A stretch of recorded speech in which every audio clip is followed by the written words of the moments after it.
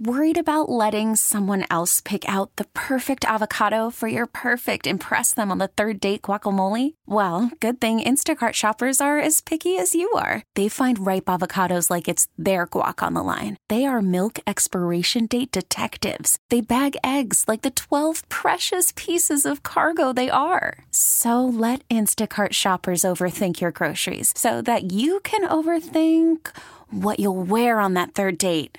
Download the Instacart app to get free delivery on your first 3 orders while supplies last. Minimum $10 per order. Additional terms apply.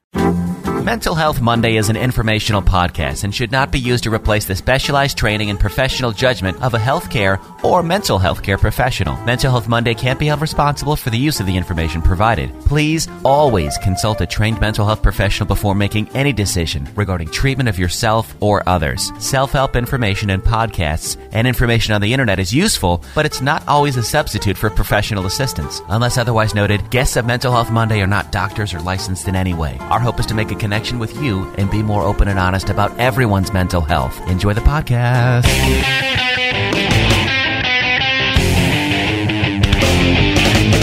Thanks for checking out another Mental Health Monday. My name is Riggs from Riggs and Alley on 103.7 KISS FM. This week, my guest for Mental Health Monday is Patrick Schultz. He works with Milwaukee Counselor. He's a licensed professional counselor through the state of Wisconsin, and he's also a nationally certified counselor through the National Board for Certified Counselors. With him, he works with couples, he does individual therapy, and he also does a lot of trauma-focused therapy to address and process symptoms of PTSD, violence, sexual trauma, and other trauma.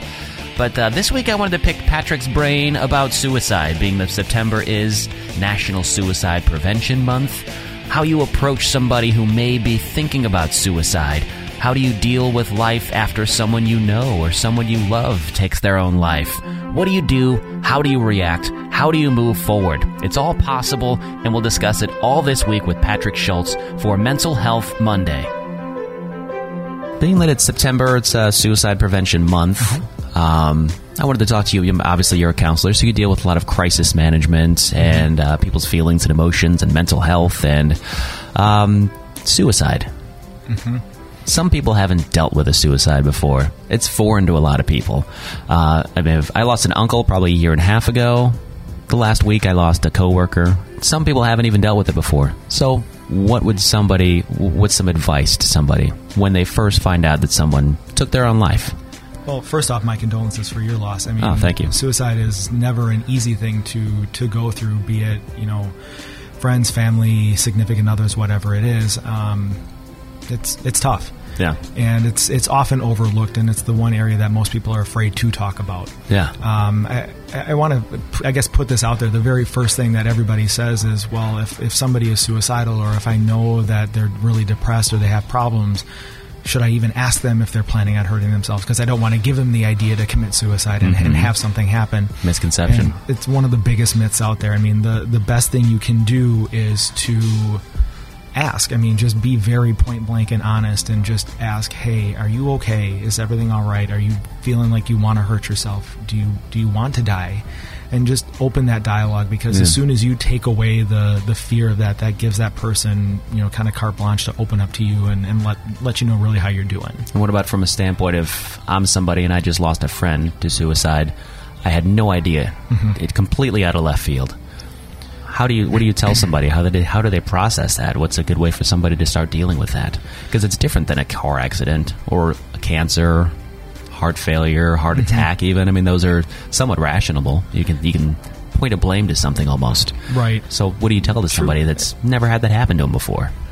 And that's a tough one. I mean, I think really the best thing to do is just ask, hey, what do you need from me right now? And, just let that person talk, because there's going to be confusion. There's going to be questions. There's going to be that almost a sense of guilt of, did I miss something? Is there something I should have done? Yeah. Well, what could I have done earlier? And you start racking your brain trying to figure out where you went wrong. Yeah. And it's not anything that anybody does. It's a very personal decision by that individual. And I hate to say it, but it's also a very selfish decision as well. Yeah. Because in that moment, the person's thinking about their own torture and their own suffering. Right. And they don't see how it would potentially affect those people around them. The permanent solution to a temporary problem. That's one of my favorite phrases. Yeah. Yep. And I kept saying that a lot this week. I guess another thing is the self-blaming that you were just talking about. I went through a lot of that. I'm still going through that right now. Mm-hmm. So that's one of the natural things, because you want to look back and find out different points where I could have done something differently. But right. I think it's good to know that you couldn't have done anything. And that's the and exact you did point. Everything that you really could. Mm-hmm. And you don't need to feel guilty for that. I think you hit it right on the head. Yeah. Yeah, I mean, most often those things are not expected. I mean, you never know when someone is actually going to act on those thoughts and commit suicide, and most of the time they're not telling you. Right. Everybody pictures someone in the deep, dark depression that they just can't get out of bed, and that's when they decide to kill themselves. And that is not actually accurate. The time that they follow through on that is actually when they seem to be doing better. They may be more social, they're getting out more, they're light, they're bright, they're happy. Or at least as happy as what they can put on the face of. Yeah. But that's really when they find the motivation and the desire to actually follow through on that. Right.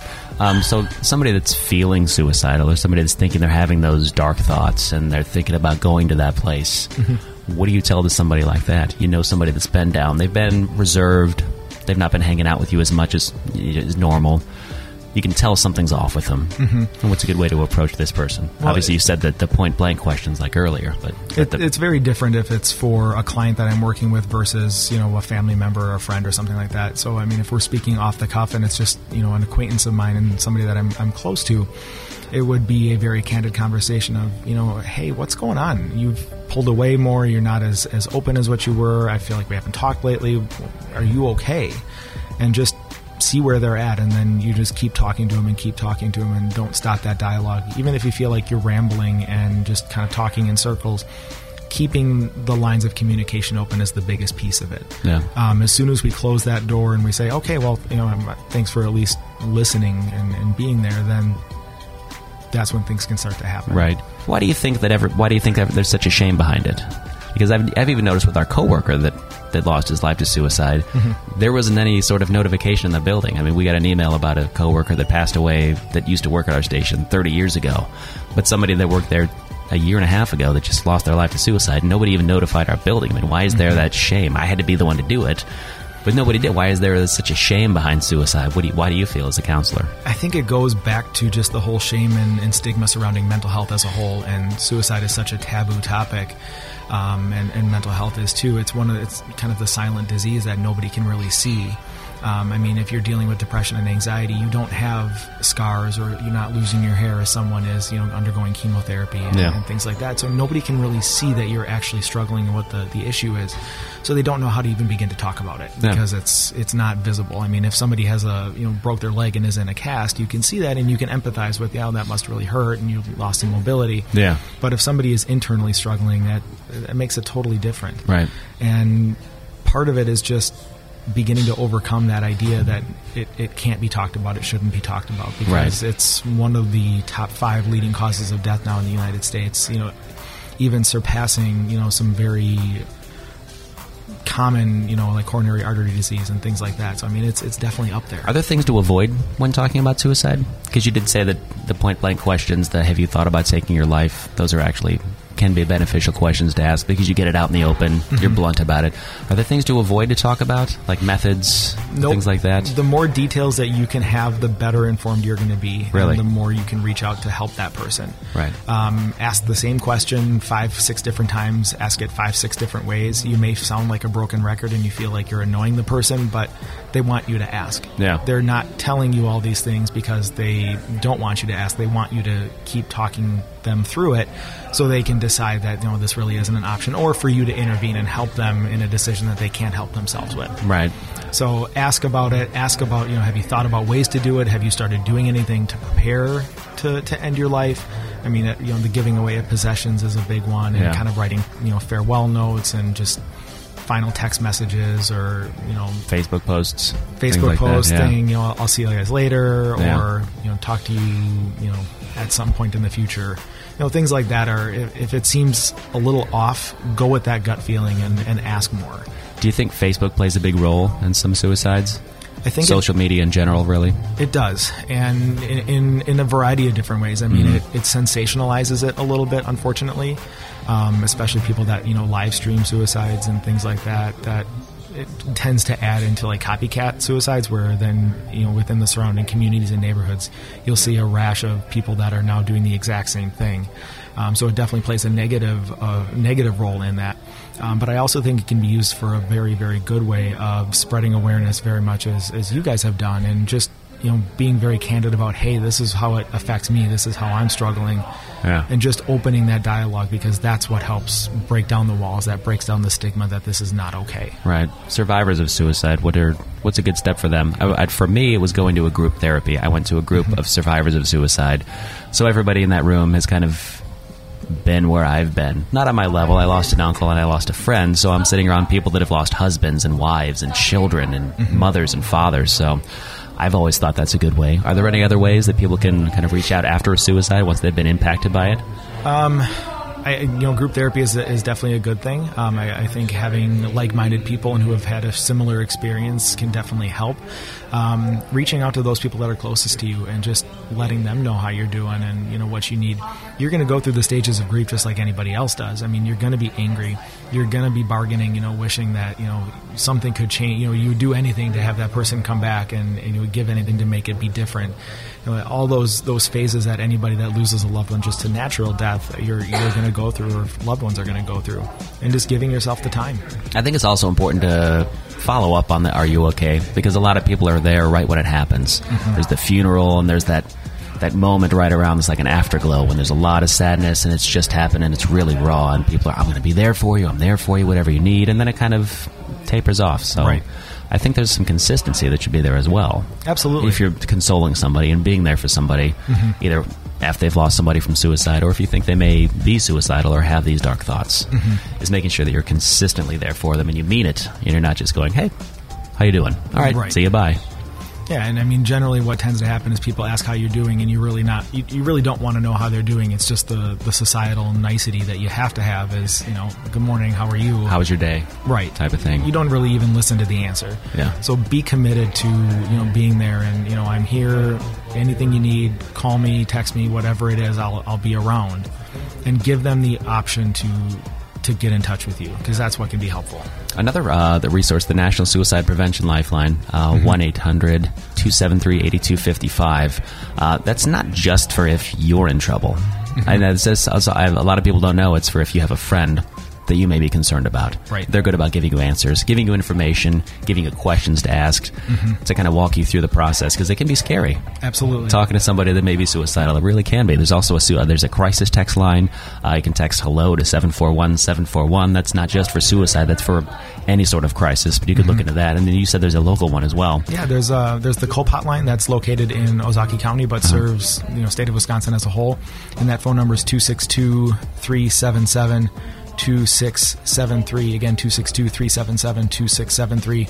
They do have a chat option as well, I believe, on their website. So if somebody is in a position that they don't want to talk on the phone and just want to do it by computer or text message, I believe that is an option as well. Who is that run by? Do you know off the top of your head? I think it's by COPE Services. It's a nonprofit organization, if I remember correctly. Okay. And can somebody who's going through something like that come to you? Is that something the Milwaukee Counselor can help out with? Absolutely. I would encourage anybody who's struggling with suicidal thoughts to, reach out to someone, be it a counselor, social worker. If you're really, really struggling and stuck in it and in that moment feeling very unsafe, your best option would be go to your nearest emergency room. They have, psychiatric technicians that are trained on how to ask those questions and help keep you safe and just provide kind of that security blanket for you. Yeah, because you're not alone and people do care about you. They really do. So, Patrick Schultz, thank you for coming on today. I really appreciate talking about it. Thank you for having me. Especially for Suicide Prevention Month. Absolutely. Thanks again to Patrick Schultz, our guest this week for Mental Health Monday. You can reach out to him at MilwaukeeCounselor.com. That's his website. If you need help, you know someone that needs help, find help for yourself. Find help for them. The National Suicide Prevention Lifeline is 1-800-273-8255. You can also text HELLO to 741-741.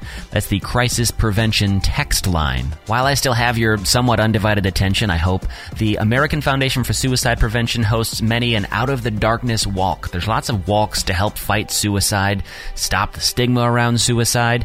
You can find any of the local Out of the Darkness walks. Sometimes there are even some walks walks around the country that start at night and end in the morning, and they're like an overnight walk, so you're literally walking out of the darkness. But there's lots of community walks. There's one in Bayview at Humboldt Park in Milwaukee, Wisconsin on October 14th.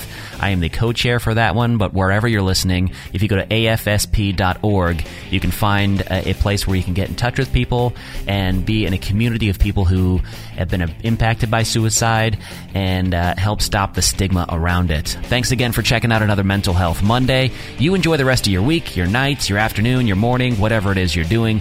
This is a Riggs Off the Radio production, Mental Health Monday. I'm Riggs, and I'll talk to you next time. And always remember, make good life decisions.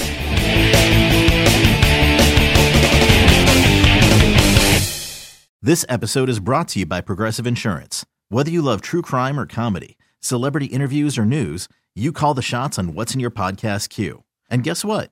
Now you can call them on your auto insurance too with the Name Your Price tool from Progressive. It works just the way it sounds. You tell Progressive how much you want to pay for car insurance, and they'll show you coverage options that fit your budget. Get your quote today at Progressive.com to join the over 28 million drivers who trust Progressive. Progressive Casualty Insurance Company and Affiliates. Price and coverage match limited by state law.